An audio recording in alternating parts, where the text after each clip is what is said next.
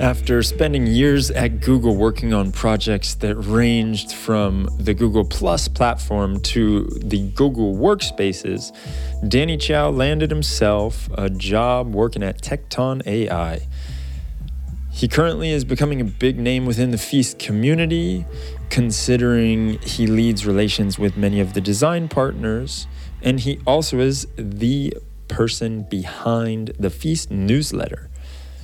Link in the description in case you want to join that mailing list. In our conversation today, we talk about how Danny's past experiences help guide him with the work that he is doing on Feast and what some of the key differences are when you're working on internal projects at a behemoth of a company such as Google to working on open source projects at a startup such as Tekton.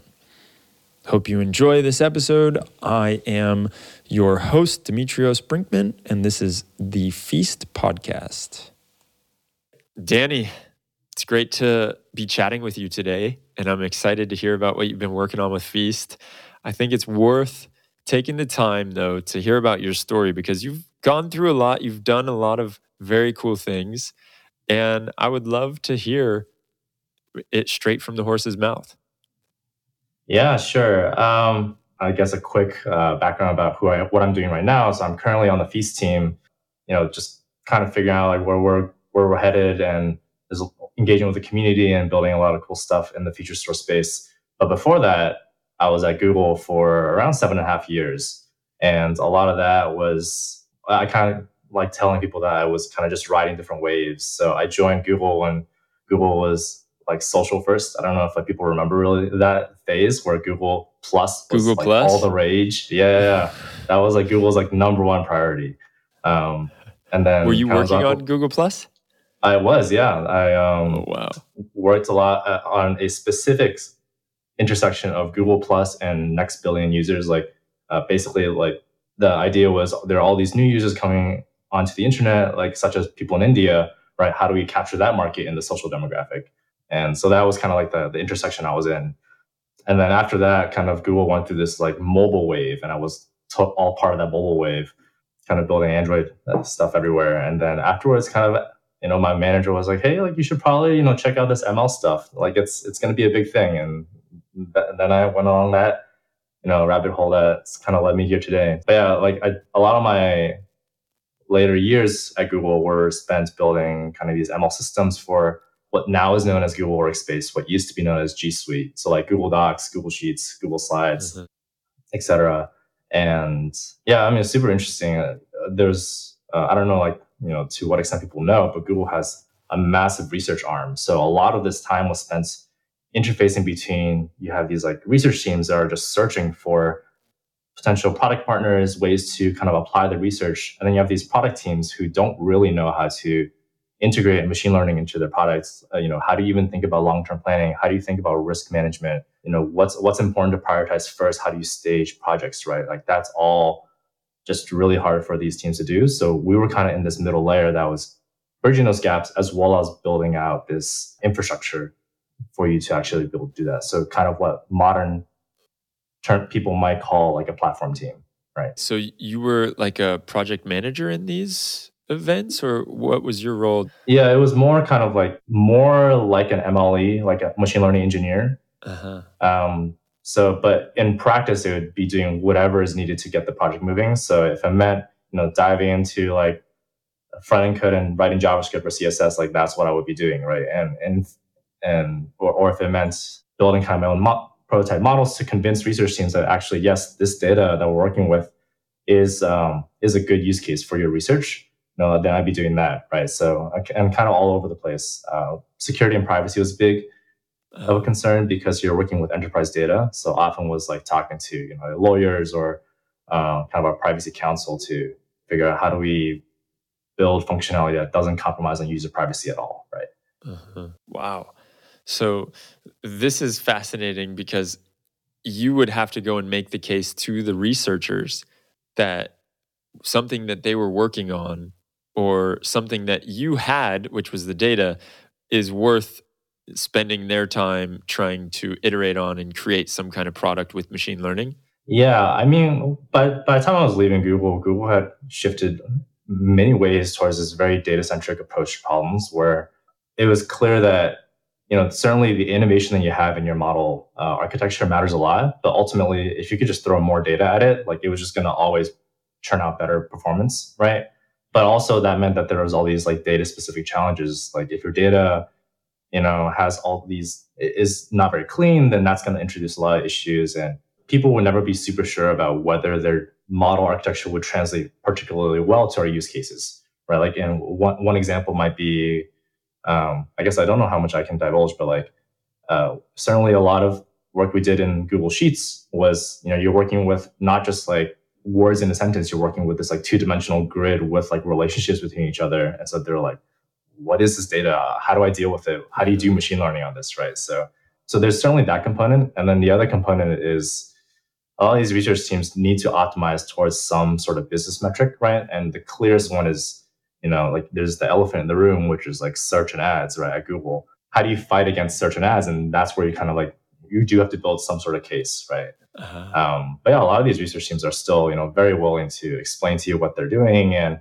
at least entertain an early POC, right? And that's kind of where our team as a glue came in to like ensure success of that, and ensure that the product teams will continue to be bought in, and then it gets a lot of these teams also like they're used to researchers they're used to working with like public data sets. They can look at everything.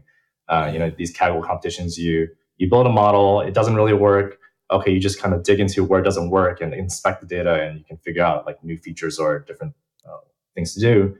It's very, very different than enterprise where all this data is confidential. You can't go in and inspect things, right? So there's a lot of unique challenges in working with us as a client.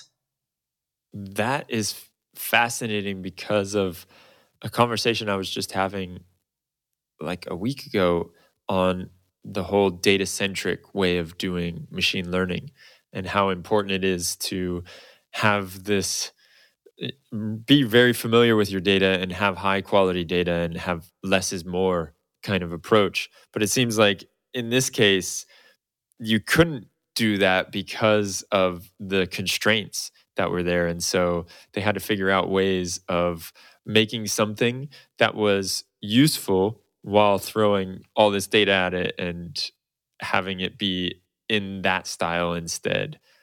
Did you Yeah. ever hear the ideas of data centric ML as opposed to the model centric? Was that something that was being thrown around?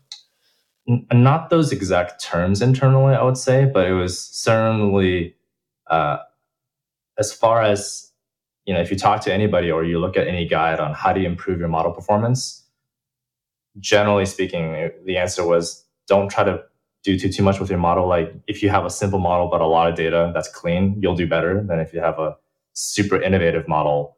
And a lot of this stuff is super empirical anyways. So and then it was also midway through the whole wave of like transfer learning, right? The kind of the space that Hugging Face is in particular are really taking advantage of, right? Like you can take a massive amount of not very clean data, pre-train a good amount of stuff on that and learn interesting relationships, and then fine tune on a couple of examples, or I mean, sometimes more than a couple of examples, right? And enjoy really, really good performance. And so a lot of that wave was getting really big at Google. T5 is notably kind of I think the most recent Google version of like a transformer-based model that is public. So yeah, a lot of kind of cool innovations that are constantly happening at Google. So it was really cool to be part of that community. Okay, so you went through these waves, as you call them, and Yeah. you rode the wave of Google Plus, which we all know how that went. Then you rode Android, which did a little bit better in the eyes of the public. And then you started messing around with ML. And then at some point, I imagine you said, I want to try something new and I want a new endeavor. What happened there? Yeah, I mean, a lot of it was just you start out by hearing from all these other people who are in this industry, and it's like, okay, well, clearly what we were doing at Google is actually quite different from how other people experience ML. And this manifests in all sorts of ways. Like, on the highest level, you might think of this as just being like, Google has its own internal versions of every single kind of software, and there's certainly ecosystem differences. But even more specific, like one thing that I have learned recently, right, is that there is this massive shift towards data warehouse centric ML, and none of the teams I was working with had that as a concept, right? Like they were kind of still very much in the old ETL lifestyle where you would build these massive jobs that read from some data lake somewhere or some database somewhere, do massive transformations, and that's kind of what went into your models, right? And kind of there's a pretty consistent story I was hearing both internally as well as externally that actually the ecosystem for iterating, developing, and shipping models was actually, oddly enough, more mature outside of Google than it was internally. My guess is that it's just able to iterate a lot faster and kind of outside, whereas internally, there a lot of these massive systems are dependent on the infrastructure, so you can't iterate as quickly, right? Yeah, that is a hot take right there, and almost controversial. I'm going to say I really appreciate this perspective because we have so many of the huge papers that come out and like the beacons of light in the ML ops world, it feels like come out of Google. You have like the ML test score or the high interest credit card debt. And to think like, oh, well, maybe actually there's so much, dare I say, legacy at Google. Now there's some cool cutting edge stuff that's happening outside of Google. And you felt like you wanted to check that out. You were like, I got to go see what is on the other side of the fence. Yeah, exactly. I wanted to learn more about what everyone else is doing in the space. And also, it's just you hear about all these small teams that are able to, make incredible traction outside of Google on machine learning spaces. And it's like, well, at Google, I just constantly felt like we needed more and more people. Like, the larger the team, the better, especially if you want to get anything out in a reasonable amount of time. People outside were able to do this. So it was like super interesting to dive into that space and see what people were doing. There's also something interesting that you said just a minute ago about doing machine learning with data warehouses. Can you go into that a little bit more? Yeah, I mean, I think a lot of this is like, people will call this like the whole ETL to ELT kind of transition that's happening. But, and a lot of I guess this is now moving to my life in Feast now, right? Like a lot of the people we talk to, a lot of users in community, they're telling us that their primary way to get data out to do like transformations often as well is through data warehouses. I've heard kind of that BigQuery is one of the main drivers of GCP kind of growth. And, obviously there's like Snowflake out there as well, which is really doubling down on that as well. But people are definitely relying on, you're able to do a lot of things much more quickly within BigQuery and iterate and, or data warehouses generally, and do all this kind of data joins. And those are things that actually would be fairly complex engineering projects at Google. Like if I want to do a basic join of two large data sets, I need to do like significant thinking. And how do I go about doing that? Right. Or like say I want to like process all this like event data and like move that in a way that I could use for machine learning. That's a lot of plugging data and like making a pipeline to make that happen. Whereas now a lot of data warehouses really simplify that flow, right? So let's talk about how Feast ties into that and what has been your experience so far when it comes to that flow and doing machine learning with these data warehouses and having Feast.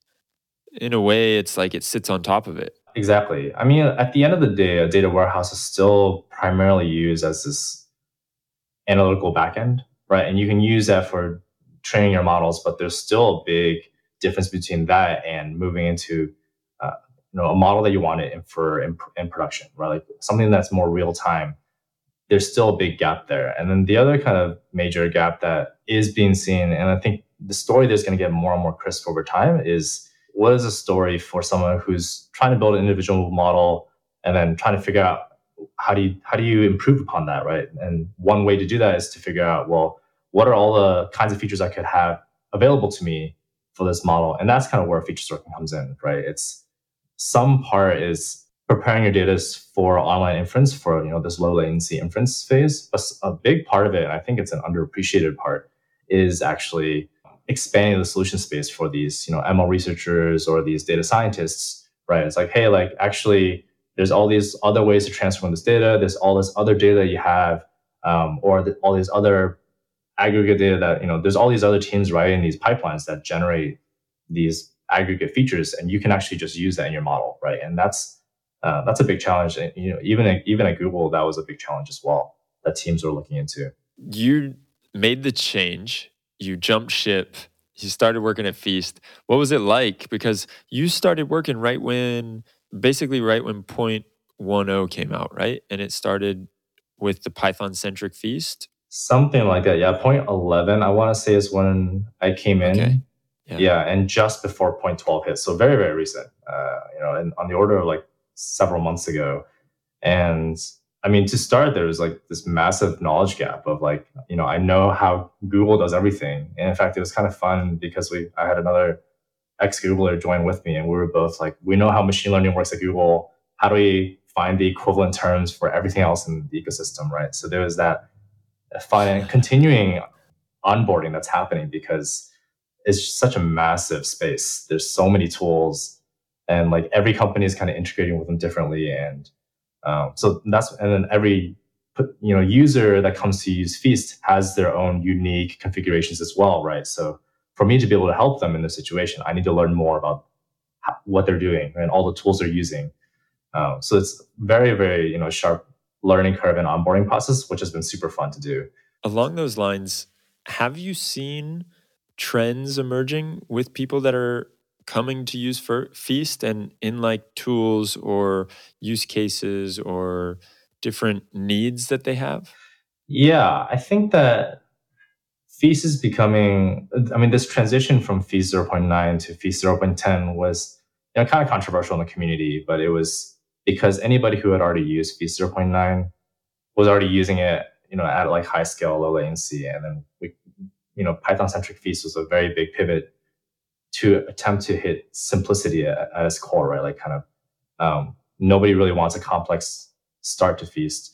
And I think that's kind of opened the overall just demographic of people who've come to us as like, we want to use Feast. So there's a lot more of these like unique recommender systems that are coming, use cases that are coming up, and even just like simple models. Like before, I think there was a lot more of like, hey, I have this very infra heavy use case that I want to do that requires a lot of this, materialization of these offline features and to be ready for online serving. But now there's actually a good number of people who are also like, hey, like even for just models that are purely batch and offline, like there's still a lot of value in Feast. And otherwise, trends in terms of what I'm seeing, I would say that there definitely is a much more vibrant kind of open source community than I thought in this space. Like there's a lot of open source, projects that integrate with other projects, and people who are coming to us are, I guess they're biased because they're already using open source, but they're like very plugged in, right? And they're like, hey, I can use Feast in this way and like this other open source project in this way, and we'll make this connection. And that's how I'm going to solve the overall ecosystem. And so to me, that's been fascinating to see. Not only is there this way to use like managed services like AWS personalized or the equivalents in Google or AutoML, it's also I can like without too much work stand up a whole system by myself using all this different open source stuff that's I think all moving in the direction of simplicity, right? So that a very small platform team can actually support a large data science team. I wonder what are some of the different tools or open source projects that you had to go learn about that you weren't aware of. And I'm sure that when you were working with people, they said, oh, well, we've got XYZ. And you probably thought to yourself, I don't know exactly what that does. I got to go learn about that. Right. What's like one or two of those? My God. There's so many. I mean, most recently I was looking into Merlin from NVIDIA. Yeah, I think it's really interesting kind of how they're positioned in the overall ecosystem. And it's in a way that resonates well with what I saw internally at Google, which is that there is actually also this hardware dependency for machine learning. And NVIDIA is just really, really good at taking advantage and optimizing that flow. I guess there's I think dbt is open source, right? Yep. Yeah. So kind of looking into that. What other open source stuff that's out there? I mean, there's like it's hard to think about what exact open source. There's been so many projects. Were there Um, any, this is just my own, scratching my own itch. yeah, Were there like databases that have come up and you were like, oh, I've never heard of that database? Or is it pretty vanilla when it comes to databases? I think there's an emergence of stuff that's happening, but for the most part, I do still hear the the old style database. Like, people are using Dynamo, people are using a lot of like data lakes, people are beginning to move things into data warehouses. I think there's a lot of interesting stuff that's beginning to come, right? Like the Prestos of the world that are beginning to take hold. Um, I've definitely heard of Cockroach DB as coming up in conversations as well. Um, yeah, I mean, not to say that Cockroach isn't vanilla. It's just kind of not one of the traditional databases that people think about when they think about Yeah. databases, right? Uh, Yeah. so there's certainly trends, but I would definitely still say overall people are like AWS heavy, and then um, kind of GCP has definitely done a lot of catch up, and that was kind of actually to a shock to me as, or Mhm. not really a shock. It was I didn't realize how far GCP had come in terms of market adoption until recently. I think there was the whole like Stack Overflow survey that came out, right, that also called out this massive catching up that GCP did to AWS on that front. So Yeah, I see that in the MLOps community too. It feels like there's more questions that are coming up around GCP. Now, you jumped in to the Feast ecosystem. You were able to get up to speed pretty quick. I mean, it's only been a magnitude of months, right? Since right. you started working there. You did a lot though. I've seen that you're doing a lot for the community, going and meeting people that are in the community, and you've also started like a newsletter. You're doing community calls. How has all that been? Did you have experience with that beforehand? Yeah, I mean, it's been super fun working with the community. I would say that Google actually prepared me fairly well for this because, right, like as I said, there was this large research arm that was full of these sub teams, and uh, I think at Google or probably at any large company, you play the game of how do you get a bunch of these teams that aren't really reporting into your same chain to collaborate on a project and succeed, right? And that's kind of what the open source community is kind of like, right? Like if you can motivate the right people, drive people towards the same vision, then you can do things way faster than if you were just a small team executing on it. So I've always been a huge believer in, how do I build Feast towards what people need, and drive people towards a common vision within Feast. One of the first things that happened when I came was the team was talking about documentation, like, oh, we need to like really update our documentation. And I was like, absolutely, yes. Like this is going to really help the community be able to contribute and help people understand what Feast is. And let's absolutely double down on that. Right. The newsletter is kind of another step in that direction where there's all this knowledge that's locked away in, for example, RFCs and random Slack messages. And Yeah. I want to make sure that people as a community are learning about what are these best practices, what is this consistent vision of what feature stores are. And a lot of that is I'm trying to push people to connect with each other more. And this newsletter is intended to highlight, here's all the stuff that's happening in Feast, right? Here's some snippets of what the community is doing, some snippets of some key RFCs that are coming out, and here's some other stuff that's already in the works but hasn't quite matured yet, right? And we want to get feedback. So that's kind of what I'm really passionate about, and people in the community have been super, super receptive to it, and they're always super patient too. Like, hey, like we have our use case, you may not fully understand it. Let me sit down with you and explain to you what's happening and why. Like our specific use case means you need to design this thing differently, right? And I want to kind of basically Uh-huh. take everything I've learned during my onboarding and make sure that everyone in the community enjoys that same kind of knowledge base. You have to weigh out all of these desires from many different sources, right? And Yes. and Yeah. then, as you said, you have to try to get people to build their own stuff sometimes. Like, how bad do you want this? You got to go and you got to make that yourself if you really want it. But fundamentally, sometimes they could be blocked on something and it's not even possible unless they get a Hmm. green light. How much of your day is spent on calls with the community, and how much of it is actually planning with Willem about feasts, like brainstorming ideas or going back and talking about these ideas? And then when do you find the time to update Mhm. the docs or actually code some stuff and bug bash in feast? Yeah, for me, it's all thinking about whatever is highest leverage for me to work on. I'll try to just index on that. And so, in many cases, there's a lot of momentum in the community, and so there's certainly weeks where most of my time is just spent on these calls.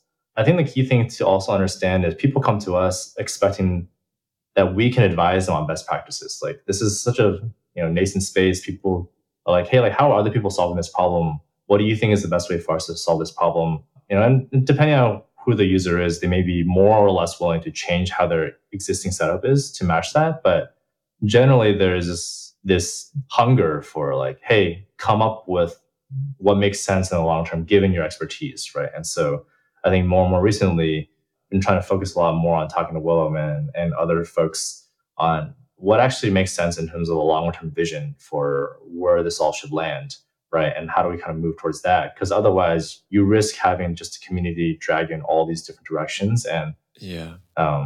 that I think that really gets against one of the core things I think Feast should always be, which is simple. Like you can't get all these new users to come in and enjoy value if it's going to take a really, really long time to kind of stand something up. How do we make it as intuitive as possible to address as many use cases as possible is really a core principle I want to continue to drive at. How does that get reflected? Like you're saying you've been bouncing ideas off of Willem, and you're also trying to really visualize this vision and what the core practices are and the simplicity of Feast. Mm-hmm.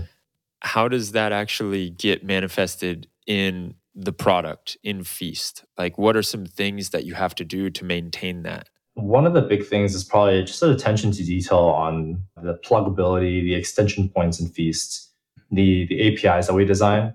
And we've seen this big explosion in people building custom plugins for their own like databases they want to use for online serving, whatever.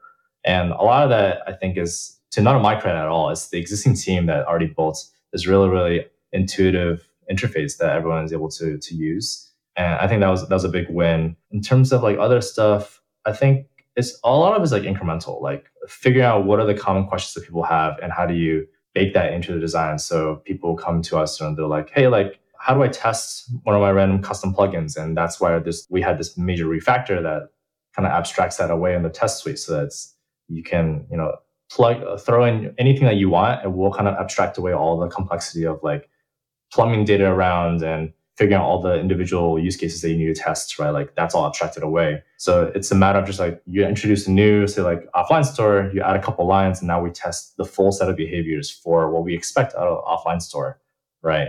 I think that's really, really powerful as well.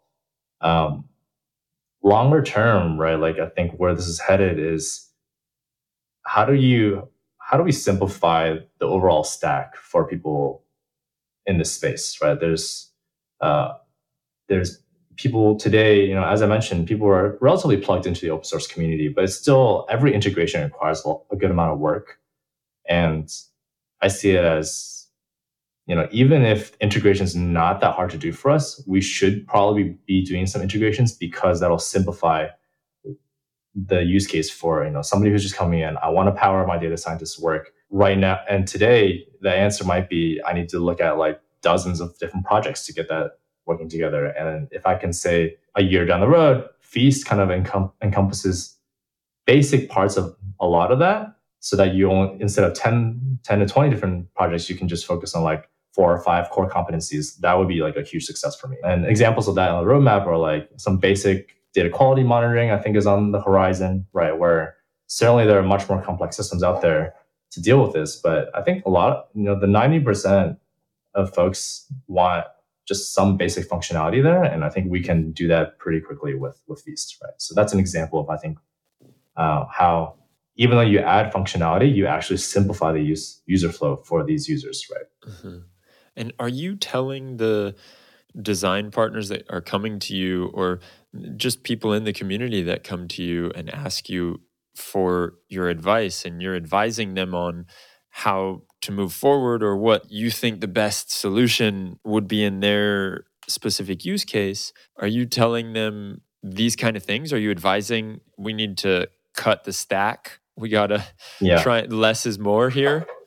We do actually say that in a bunch of calls, like, especially people who, unless they have, often what we'll hear is like people have this like a bunch of different data sources, a bunch of these pipelines that work with these data sources.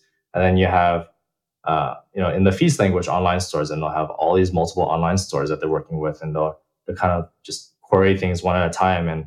And there's definitely architectural changes that we can suggest, like, hey, you don't need this amount of complexity. You can, if you pipe everything through a data warehouse, for example, that often is a big simplification for people. So yeah, I think we are making those kinds of choices. And there's other kinds of things that we're highlighting that I think, aren't given enough attention because people just don't know they have these issues, right? Like training serving skew is something that is definitely probably present in every machine learning model, but people don't necessarily know if that skew is there, right? Mm-hmm. And I think that kind of comes at the heart of why would you want something like on-demand transforms, like this consistent transformation layer that happens at your model training time and your serving time, right? Like, why would you want that? It's not super clear to the traditional stack until you've actually gone through the process of building a model, doesn't work the way you want it to. Now you kind of got to do this painful debugging, right? And people aren't necessarily always aware of that, which isn't necessarily a bad thing. But it's kind of why machine learning has been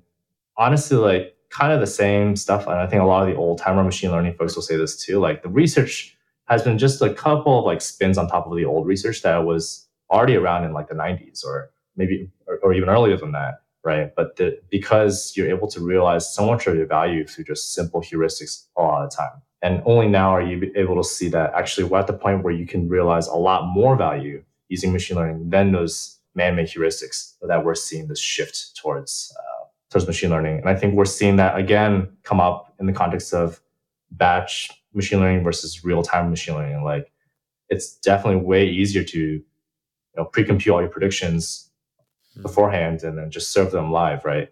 And reason people wouldn't go into real time is like there's so much work that you got to do to make it real time, and the benefit's relatively small.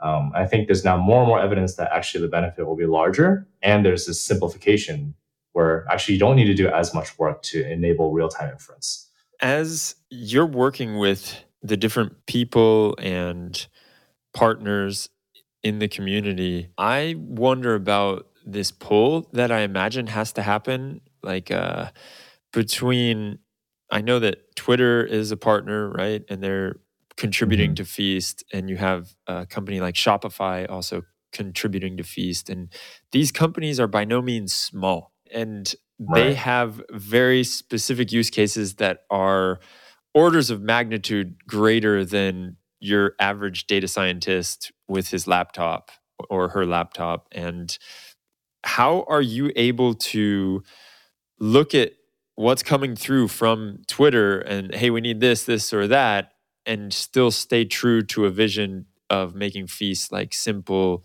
and open so that people can come in, they can plug in, no matter where they are in this stage of maturity? That's a really good question. And I think we do see this a lot where, we have users coming to us like, hey, I don't have that much data. I don't have a super strict latency requirements.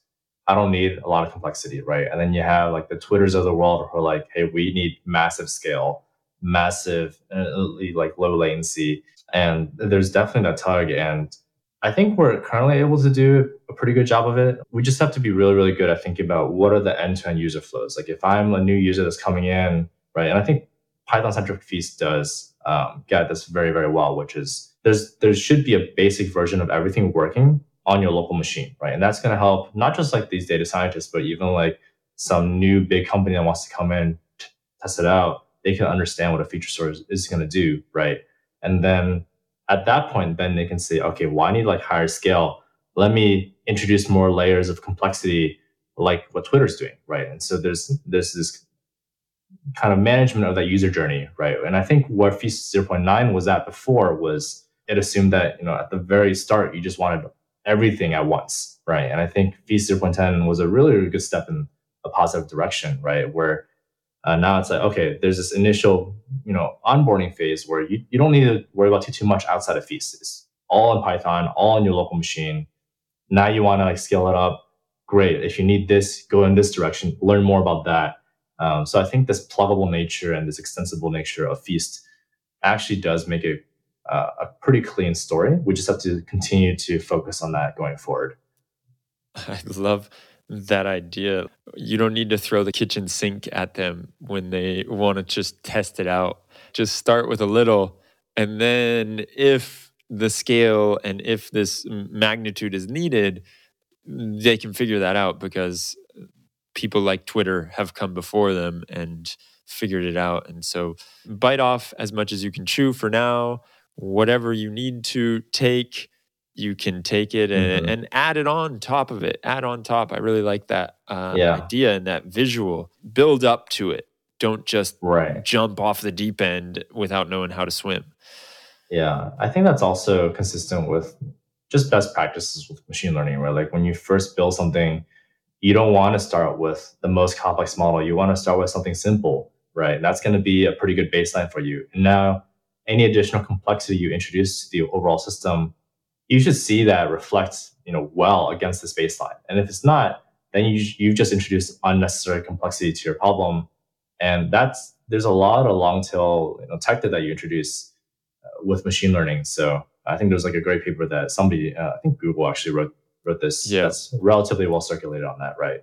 That kind of gets at some parts of the problem where, but yeah, at the end of the day, you need a baseline. And often for a lot of people, still making a simple model will give you 90% of the value, right?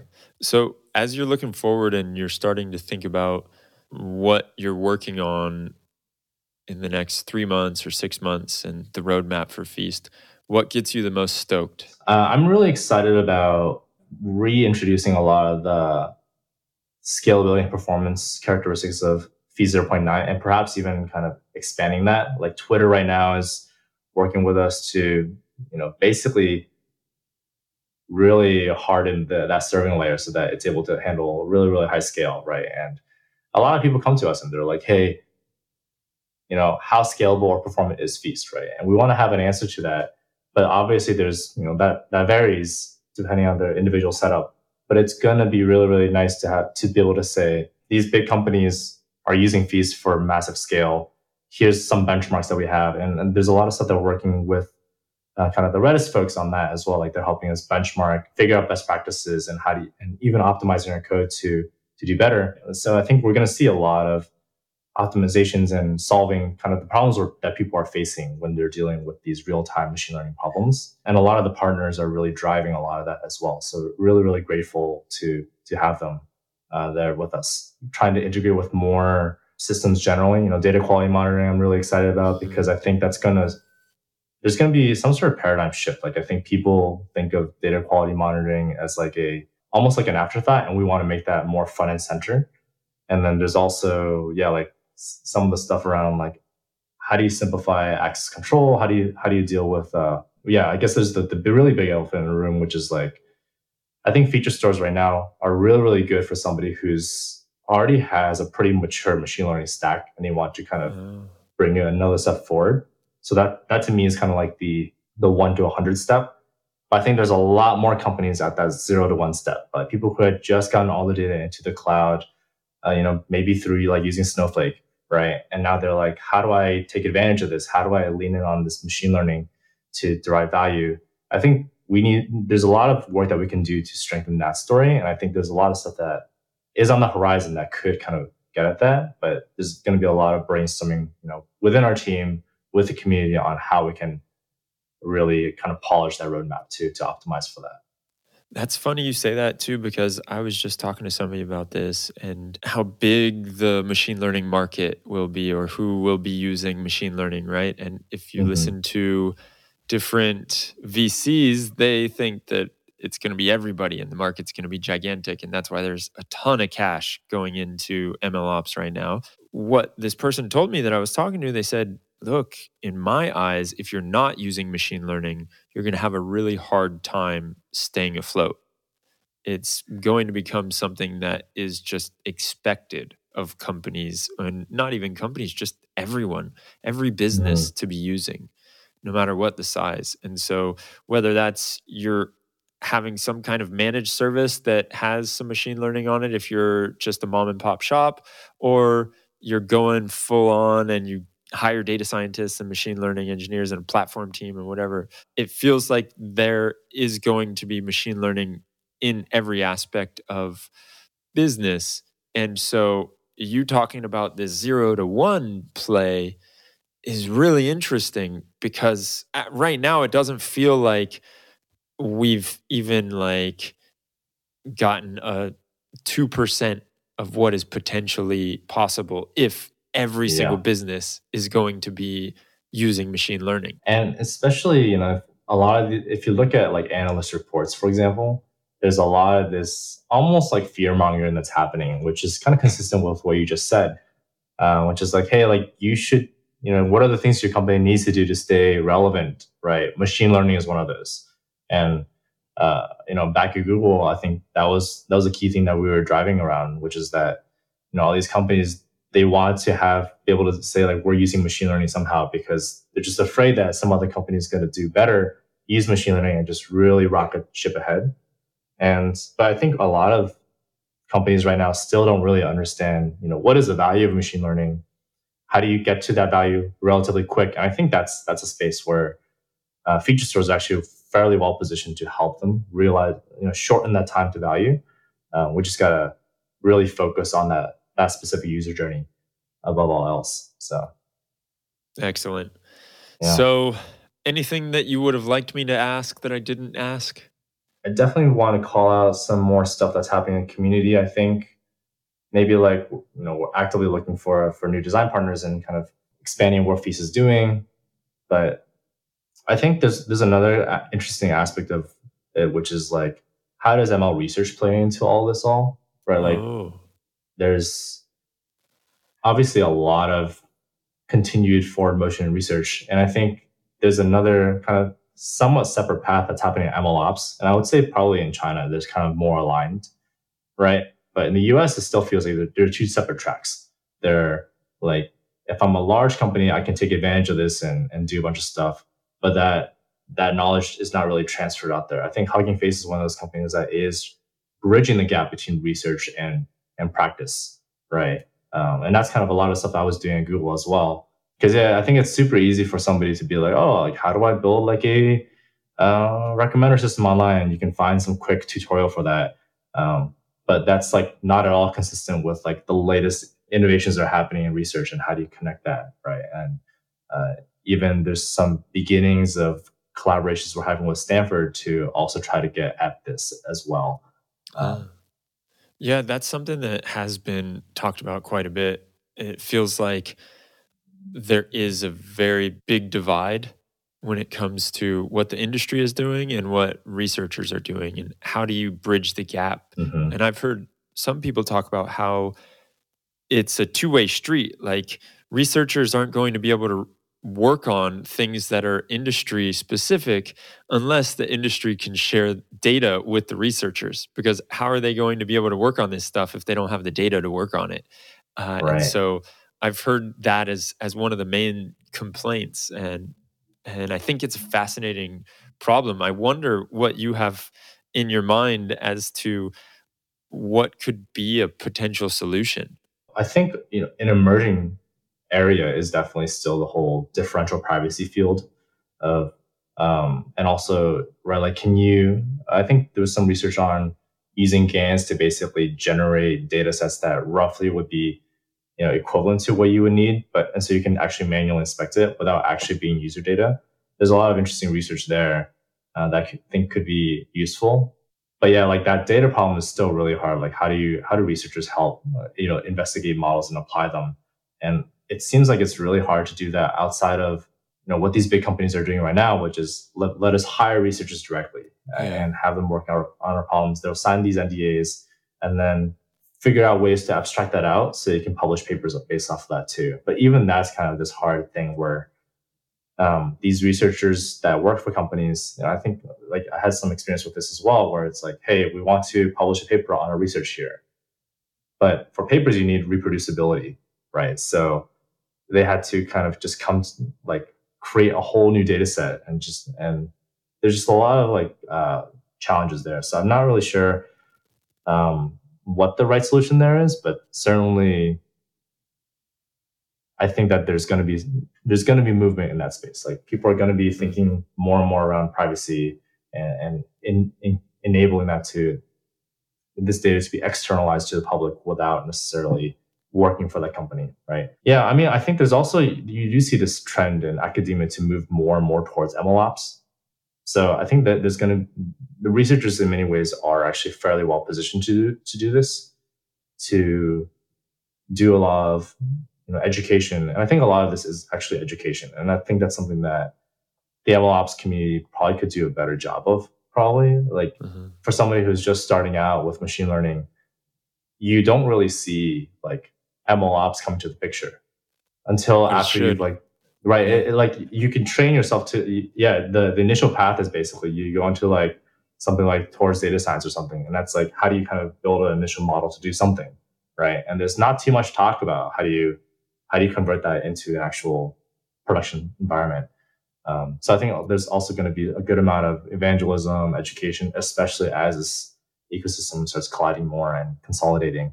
But yeah, I'm excited. I think that there's a lot of stuff that's in research that just requires somebody to be a glue in some regards, right? Like somebody who's willing to say, hey, let me just take your code and like run it on this thing and see if it works, right? And if it does work, let's try to make a library out of this or kind of make it more easily usable. And that is, I think, also an emerging trend. So I'm optimistic. Well, Danny, this has been fascinating talking to you, man. I appreciate your viewpoint. I appreciate the way that you're coming at these problems and also the energy that you're putting into Feast and what you're doing with the community there. It's awesome. If anyone wants to reach out to you, I'm sure that you are on the Feast Tecton community Slack. And another thing that I will mention for people that are still listening, it would be great to have you all in the Feast community calls. Those happen bi-weekly, if I'm not mistaken, Danny? Those are bi-weekly, yep. And kind of friendly. There are different times. So there's some that are more American friendly and some that are more Asia Pacific friendly. Perfect. So at the very least, subscribe to the newsletter, which we will leave a link to in the description so that you can stay up to date with all things Feast.